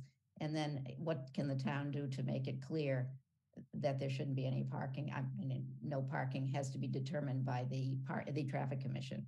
So there's a procedure for that. So we can't today say, well, let's just say there's no parking there, but we could go to the traffic commission and say, can you create this end of the street space as a no parking zone? Seems kind of obvious that maybe it should be, but it hasn't been. So, I mean, these are some suggestions. I'm hearing mostly about the parking issue. We did our best to address the issue about value. I don't believe it will change property values. I think this is a well-maintained house and will continue to be. And I don't think, the house was a two-family for such a long time. There's no reason to expect that there would be any special impact from this. Just getting more information about that gate might be useful to me. I don't know too much about it, about what's allowed there and what isn't. So we could go back and research that. We'll come back with information about it and some kind of proposal to address those concerns. We can come back with a parking proposal to show where parking can be created, a little bit of additional parking space where there perhaps was parking space before, when this was a two-family for many years on the site. We can do that. But what more is there that you feel we should address? Because I don't want to, I'd like it to be productive if we're going to continue it. I don't want to take everybody's time if there's really no point. So I agree. So I would say if we could quickly see if there are any other people that have other concerns that they would like addressed, so that we can perhaps in the intervening time between tonight and the next hearing, some real progress could be made with the neighborhood.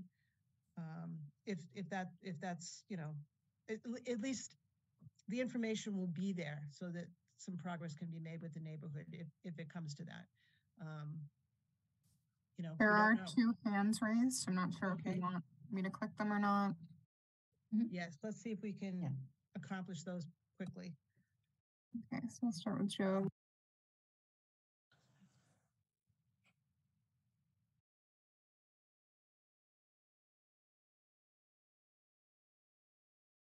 Hey everyone, can you hear me?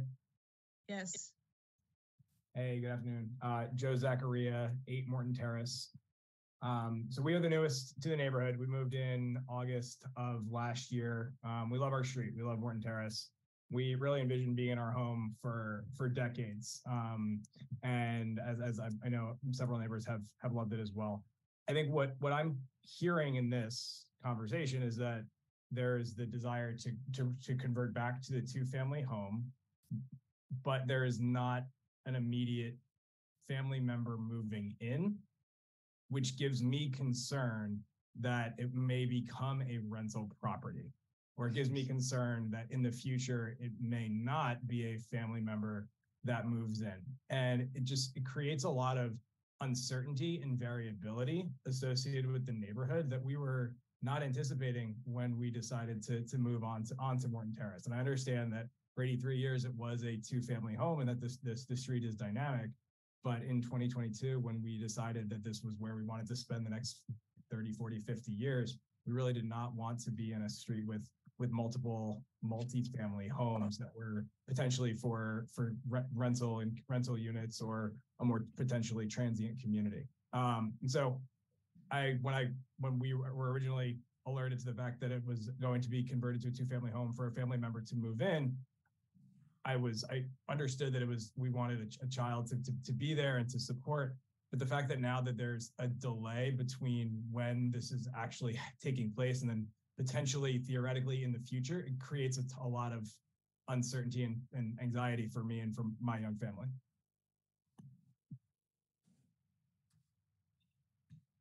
Okay, do you have a question or? Yeah, is there a potential stipulation that the tenant, I feel like the temporary housing for an in-law suite feels like the intended use for the unit. And I'm just wondering whether there's a potential stipulation that it can be utilized by a family member as opposed to rented to or for pretend. I don't know. It's confusing to me that this structure exists for what the intended use is, but we are not using that structure when that structure would give me and me a lot more confidence that the intended use would be to have an immediate family member move in. Well, I think we get into some property rights here that are probably beyond the complexity of this hearing. Anybody on the street could choose to rent their house to anybody that they wanted to, even a one-family house. So we're not in the business of taking property rights away from people. I totally understand that, but I think we are in the business of determining whether this is going to grant an ordinance to change the current dynamics of the street, and this does change the current dynamics of the street. But can I say something? Yes, please. Joe, how do you know you're staying here for 50 years?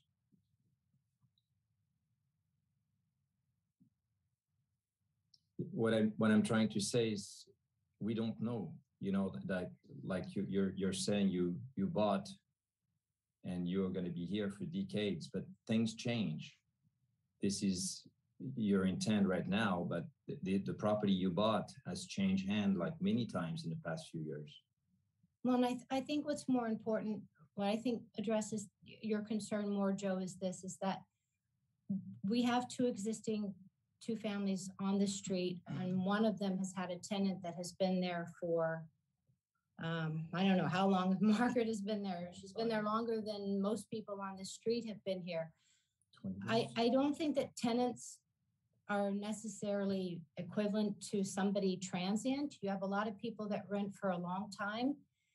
You get the right tenant in your unit, you are more than grateful for them to stay. And a lot of the tenants on our street are not just tenants, they're part of our neighborhood and they're our friends and we socialize with them. So I understand your concern. But I also feel like, we live in Milton, and we live in Milton Hill. And the renters that would rent this property would be people that go to Milton schools, possibly, that live and work here. I don't see that being a problem because it has never been a problem in the other two families. Well, I think you bring up a good point is that you're still living in the house and you're not going to rent to somebody that doesn't seem like a good tenant. Right. That we haven't vetted. Yes. So, being owner occupied is that's what everybody wants in a two-family house is owner occupied. So, yes. I think that adds a lot of kind of self-policing of who's going to be living there. And, if the Chauvets are having trouble with somebody that's living in their house, they're not going to be tenants very long. They're not going to be on Morton Terrace. They're going to go.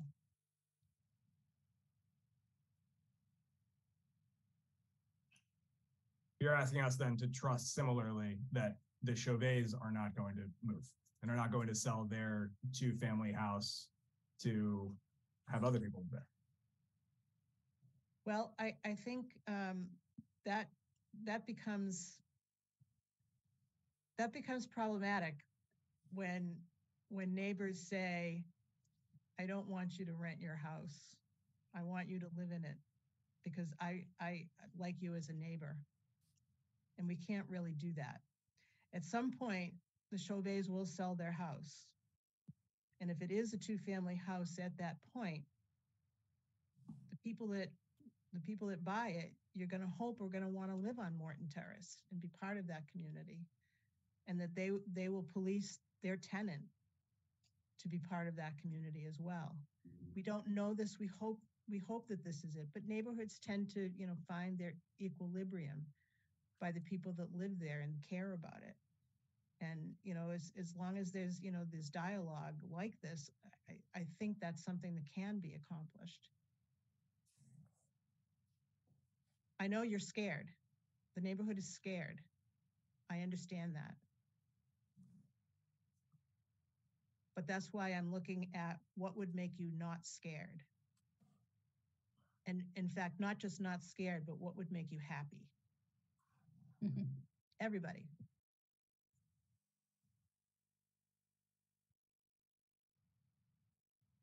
So I just want to address one part of that, just to say that there are 2 sides to that question, but by granting this relief to the Chauvets and allowing them to use the house as a 2-family, you are assisting them and ensuring for yourselves that they will continue to live here. This is something that they feel they need to do, and they want to stay in this neighborhood. It will give you continuity, but it will not be forever. You can't. A variance this is a use variance, so it's either a 2-family or it's a single. And currently a variance is required in order to do 2-family again, despite the long history. The reason the long history is important is it demonstrates that this is not going to be a problem. Really, it's never been a problem in the past, and you have other 2 families on this street, and you're living comfortably with them, as far as I know. I haven't heard any reports that you're not. I live in a street where there were 3 2-families and some single families. I mean, this is really pretty common in Milton, and you don't even notice it. I mean, it's not really an issue. Because this is such a desirable neighborhood and such a nice location, and it's kind of up high over everything else. This is a place where people want to live. It's not, sort of the last resort where you get perhaps less desirable tenants or something like that. So I understand that there's a fear of change, because when you moved here, you didn't see this happening, that you weren't here long ago. You didn't see that it was a comfortable coexistence of single and 2 families. I think that what I would like to determine is what specific conditions could give you some assurance, other than the fact that we're going to restrict, the tenancy, or, tell the Chauvets that they can't, rent to anyone but a relative, because that's not what this application is. This isn't a temporary apartment application for a relative. And I've explained the reason it isn't is because this was a long-term 2-family use. The house is set up that way, and it makes sense for them to be able to use it that way again, in terms of the way that the house is designed. So are there other conditions? I mean, I can see there are parking conditions. You have concerns about safety of the gate at the end of the street. What is the particular impact? I think that's what I hope everyone who wants to speak will be able to inform us about. What is the specific impact on your property that you feel needs to be addressed, and is there any way that we can provide a condition to protect you from that?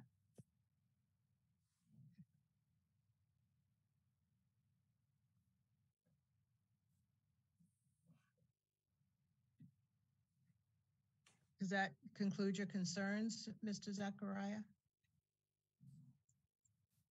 Yes, it does. Thank you. Okay, we have one more. Okay.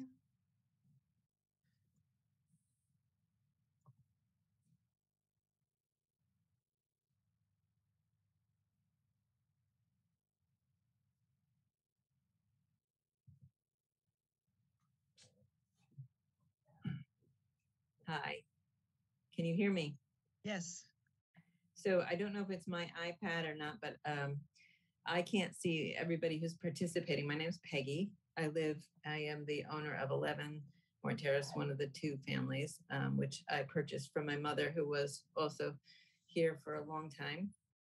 And we are the landlords of the tenant who has been there for nearly 28 years, I believe. We passed the tenant on from family members to family members. A lot of longevity here. Anyhow, I've been sitting here for 45 minutes with my hand up, and so it's a little disconcerting to me because I can't see who else is on, that the only people who have spoken have been in opposition. And I would like, just for, if there's other people who can't see, there are other people out there who came to this meeting and have sat through and are positive about the petition and feel good about it. We are not an abstention. I don't know if there's any way to show that for those people who can't see that. So my one comment is that everybody has talked about parking as the issue, and I also have raised that person with Danielle and our conversations with it. I understand that is always going to be an issue. But I wonder if we put any restrictions on parking related to that particular house, how that impacts every other single family, multifamily on the street, where we have all enjoyed being on a dead end street. And to my knowledge, I am the only, there's a couple, the Moffats and I have side by sides, but most people don't. They have telescoping, so quite often need to use the street. And I do enjoy using the street for my tenants and I've tried to accommodate. But if we make a parking restriction for the Chauvets or some kind of hard fast rule, does that apply to single families that might have multiple cars as well? Well, the parking issue, there is no overnight parking on the street in Milton. And if you haven't been ticketed for it, it's because you're lucky or nobody has called in on it.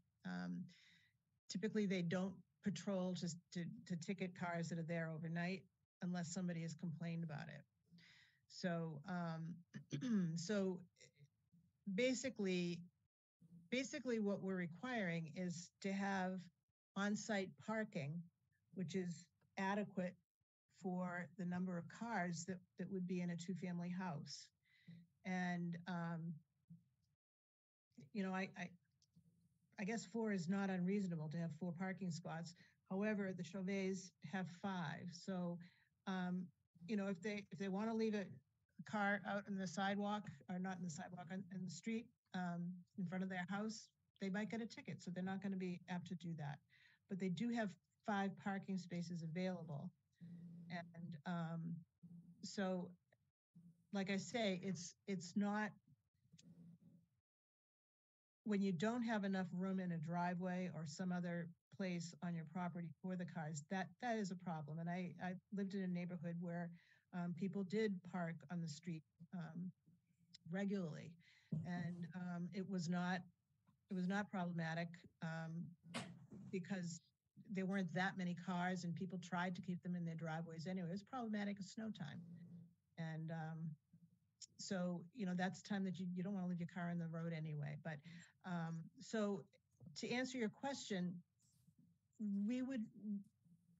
I would be making a decision based upon how many available spots exist and what would be reasonable to think that an extra apartment would probably produce, you know, depending upon number of bedrooms, probably 2 cars.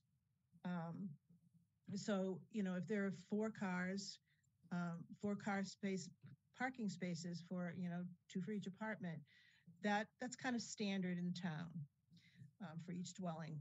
There would be 2 car spots. And so that should not change what your rights are for parking in the street during the day, not at night, and that, you know, you do have available off-street parking. So that should not change it. What would change it is if, you know, there was, you know, an enormous building that, well, not even an enormous building. If you had a you know, 3 apartments, so 3-family house, that would be, you know, a very intense use of property. and that probably, we wouldn't be looking at that as something that we'd be even considering today. We're only looking at one other residential unit. So I would say that would not affect parking on Morton Terrace at all. As long as, people, I noticed, I was looking to see what other people had for parking, and, they tend to have long driveways that go out to the back, and this house does too. So, I wasn't able to see it very well because of the fence, but, that's been explained to me, and in fact, that parking area is shown on this map that I have that, Attorney McKettrick has provided. So, so that's kind of a long way of saying that parking will not change. Other than we don't want people parking in front of the gate, the fire gate. But that's not us that says that. That's going to be the town that says that. Does that answer your question? Thank you for addressing my concern and looking at my hand raised. Thank you. Okay. And I'm supportive. Thank you. And another name or no? Nope, that's everybody. That's everybody. Okay, so we are at that time to make a decision on whether I make a decision today, or if we want to perhaps the Chauvet's and Attorney McKettrick could be talking with neighbors a little bit more about this, and perhaps with the fire department, and getting some information on what would make this two-family work in this neighborhood, and what would make it so that it would not work. And so we could make a decision on this that has maybe a little bit more information coming in than we can get tonight. Is that something that you do want to do then, I assume? So I'm talking to my clients in front of everybody else here, but we've talked about this before as an option. So if you are willing to do that and you have a date that you can identify, I'm not sure that the delay is a critical issue. From, they would, if they're going to do this, they'd like to get started on it, of course, like everybody with a new project. But if you postponed, it'd probably be for about 3 weeks or so. Do you have a schedule that you can look at? We do. Have to avoid town meeting, but yes. So 3 weeks. We need 3 weeks to establish that, or just for a scheduling thing? No, this is for scheduling. Well, if you need more time, fine, you should tell us, but this would be just an available date. 3 weeks should be more than sufficient. I think that we should go into, well, we're looking at putting on some hearings on the 16th of May. It's a Tuesday. That would be after town meeting, even if town meeting runs for 2 weeks, which we don't want it to, so. No. So that probably makes sense if we put it. What time? Do you have times already? We haven't started scheduling for that yet, but I could, when we do schedule, I can make it the last hearing in case it does go. You have to continue to a specific time and date. Okay. So could you start this, either make this the beginning, let's say 4 o'clock, is that when you usually start these? Yeah. Or later? Should we say 5 o'clock for this one? Then we have an opportunity to have some other ones that might go quicker than this. Yeah. Okay, so 12 more. So 16th of May at 5 p.m. And we'll commit to investigating the public safety issues at the end of the street. And if there's something the Chauvet's want to explain in terms of their off-street parking and how they'll manage it, we'll provide that as well. And of course, if we pick up on anything else that we think would be useful, I just want to point out that, we offered the possibility of the Chauvet's agreeing to a condition that the apartment would not be converted to condominium use. I'm not even sure whether people will be interested in that condition. But if your concern is that kind of thing, you get the 2-family use, then it's very attractive to sell it to some developer who then creates the condominiums. We've heard that concern expressed. If that is a concern, then you need to let the hearing officer know that, well, at least before the next hearing, you can send a letter to the Board of Appeals in between this hearing and the next, which becomes a public document and we'll be able to see it as well. So we'll need a little bit more information about that. We're not sure whether it's something people think it's a good thing or not a good thing. But we just wanted to offer it. It's kind of unusual. But I have had it in another case, and it was because the owners offered to impose the condition. I'm not sure the hearing officer could impose it unilaterally on a variance. But, we're willing to offer it. At least we've discussed that. So I want you to think about it if that makes a difference. Thank you. Thanks for spending so much time. Yes, yes, thank you. Yeah. Well, hopefully that means the next one will be easy, right? I hope so. So we'll see you at 5 o'clock on May 16th, Tuesday. Great. Okay. And thank you for all of your input. Thank you. Thank you for your time. Thank you. Thank you. Bye-bye. I'll be calling the other applicant now. Excuse me. Okay. Sorry, Marion. Jeez.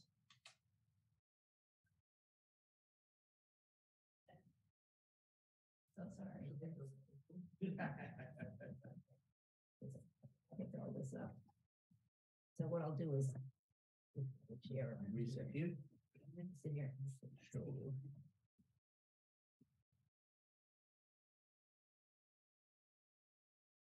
I guess this will be safer. Should be. Oh, very straightforward. Let's see. Okay. So Hold on 1 second while I switch folders. Okay. We're ready when you are.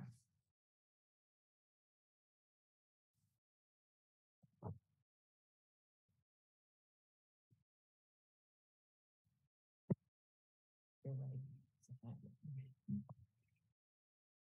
Okay.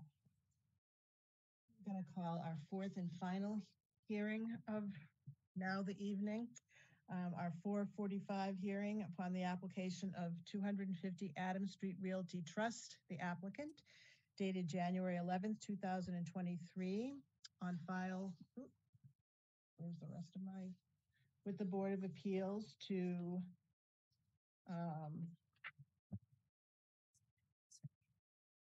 renew a special permit from the terms of section 3B1A of Chapter 10 of the General Bylaws of the Town of Milton for the purpose of storing in a barn to be constructed on the property up to 12 antique automobiles.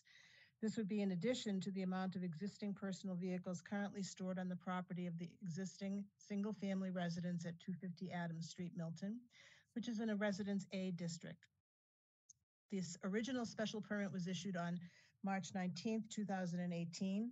The Milton zoning bylaw section 3B1A accessory uses requires that the maintaining of more than one unregistered automobile or more than 5 registered automobiles be permitted only upon issuance of a special permit by the Zoning Board of Appeals, subject to appropriate conditions and limitations. And all of this is set forth in the said application and plans on file with the board and open to public inspection. My name is Virginia Donahue King. I am the hearing officer for this. I constitute the board and will be making a decision today on how to, the outcome of this application. So if anyone wants to speak at this, you, unless you were already at a panel member,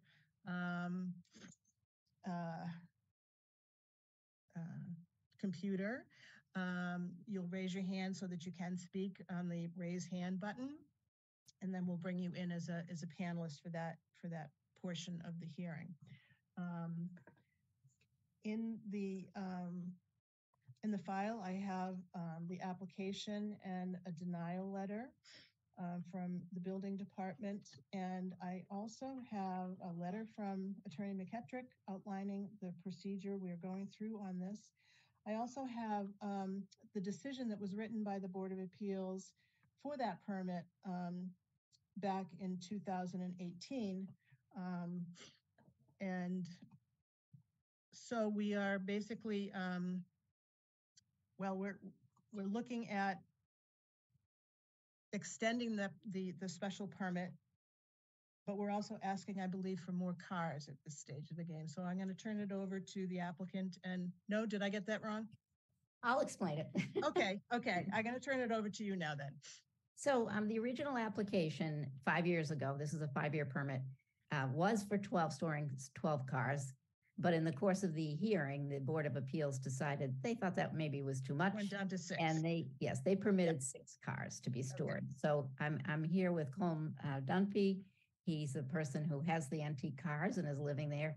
And we're really here tonight just to say that this is an application for renewal because the special permit will expire at the end of the 5th year from when the permit was issued. And there has been no change whatsoever in the use. And there have been no complaints received by the property owner during this time. We also wanted to let you know that there were some trees planted along one perimeter to sort of screen the garage from a neighbor. This wasn't a condition in the original permit, but was done at the request of a neighbor. And Colm has, talked to a couple of his neighbors, and they have expressed no concerns about this use.